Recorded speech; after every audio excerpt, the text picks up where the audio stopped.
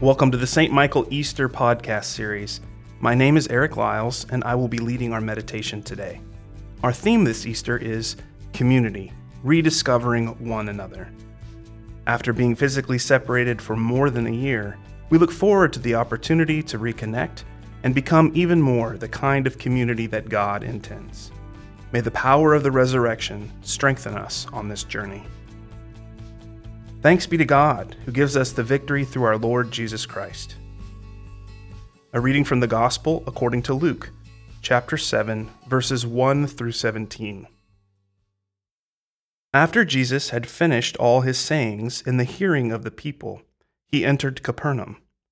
A centurion there had a slave whom he valued highly, and who was ill and close to death. When he heard about Jesus, he sent some Jewish elders to him, asking him to come and heal his slave.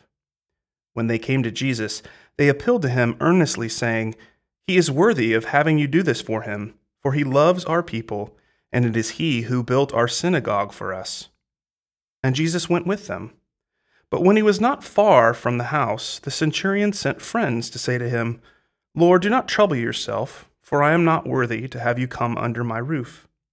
Therefore I do not presume to come to you, but only speak the word, and let my servant be healed.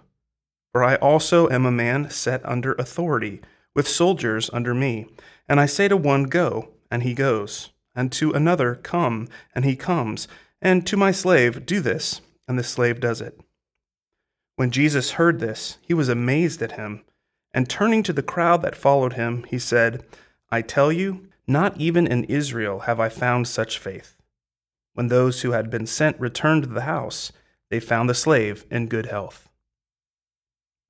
Soon afterwards, he went to a town called Nain, and his disciples and a large crowd went with him. As he approached the gate of the town, a man who had died was being carried out. He was his mother's only son, and she was a widow. And with her was a large crowd from the town. When the Lord saw her, he had compassion for her and said to her, "Do not weep." Then he came forward and touched the bier, and the bearers stood still. And he said, "Young man, I say to you, rise." The dead man sat up and began to speak, and Jesus gave him to his mother. Fear seized all of them, and they glorified God, saying, "A great prophet has arisen among us, and God has looked favorably on his people." The word about him spread throughout Judea and all the surrounding country. Here ends the reading. Our reading today picks up soon after Jesus' Sermon on the Plain, which includes the Beatitudes and teaching to love one's enemies. Here we transition from teaching to action. Jesus journeys from the site of his sermon to the nearby town of Capernaum. He's then approached by some Jewish elders on behalf of a Roman centurion who has a sick slave. When Jesus agrees to go with them and begins to approach the centurion's house, some of the centurion's friends tell Jesus not to bother coming in the house, as he is unworthy of Jesus. But if Jesus simply speaks the word, he knows that the servant will be healed. In the second story, Jesus raises a widow's son from death. In addition to surprising the whole crowd who had gathered in their grief, Jesus performs a miracle echoing those of Elijah and Elisha.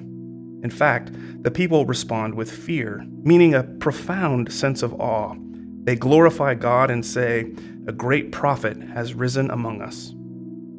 At this point in Luke's account, people generally are not exactly sure who this Jesus is, which is why we get so many different titles and attributes throughout this gospel. His identity will be questioned by John the Baptist in the very next verses.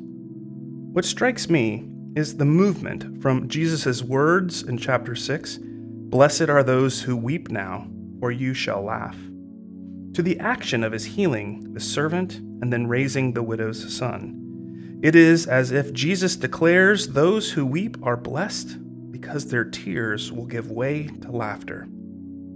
We don't learn whether the centurion or the widow responded with laughter, but we can be sure that they received the gifts of healing and new life with joy.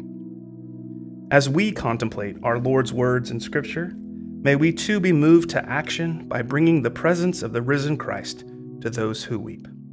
Amen. Please join me as we continue with the Lord's Prayer. Our Father, who art in heaven, hallowed be thy name.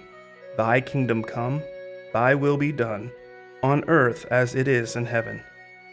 Give us this day our daily bread, and forgive us our trespasses, as we forgive those who trespass against us. And lead us not into temptation, but deliver us from evil. For thine is the kingdom, and the power, and the glory, forever and ever. Amen. Almighty Father, who gave your only Son to die for our sins and to rise for our justification, give us grace so to put away the leaven of malice and wickedness, that we may always serve you in pureness of living and truth. Through Jesus Christ, your Son, our Lord, who lives and reigns with you and the Holy Spirit, one God, now and forever. Amen.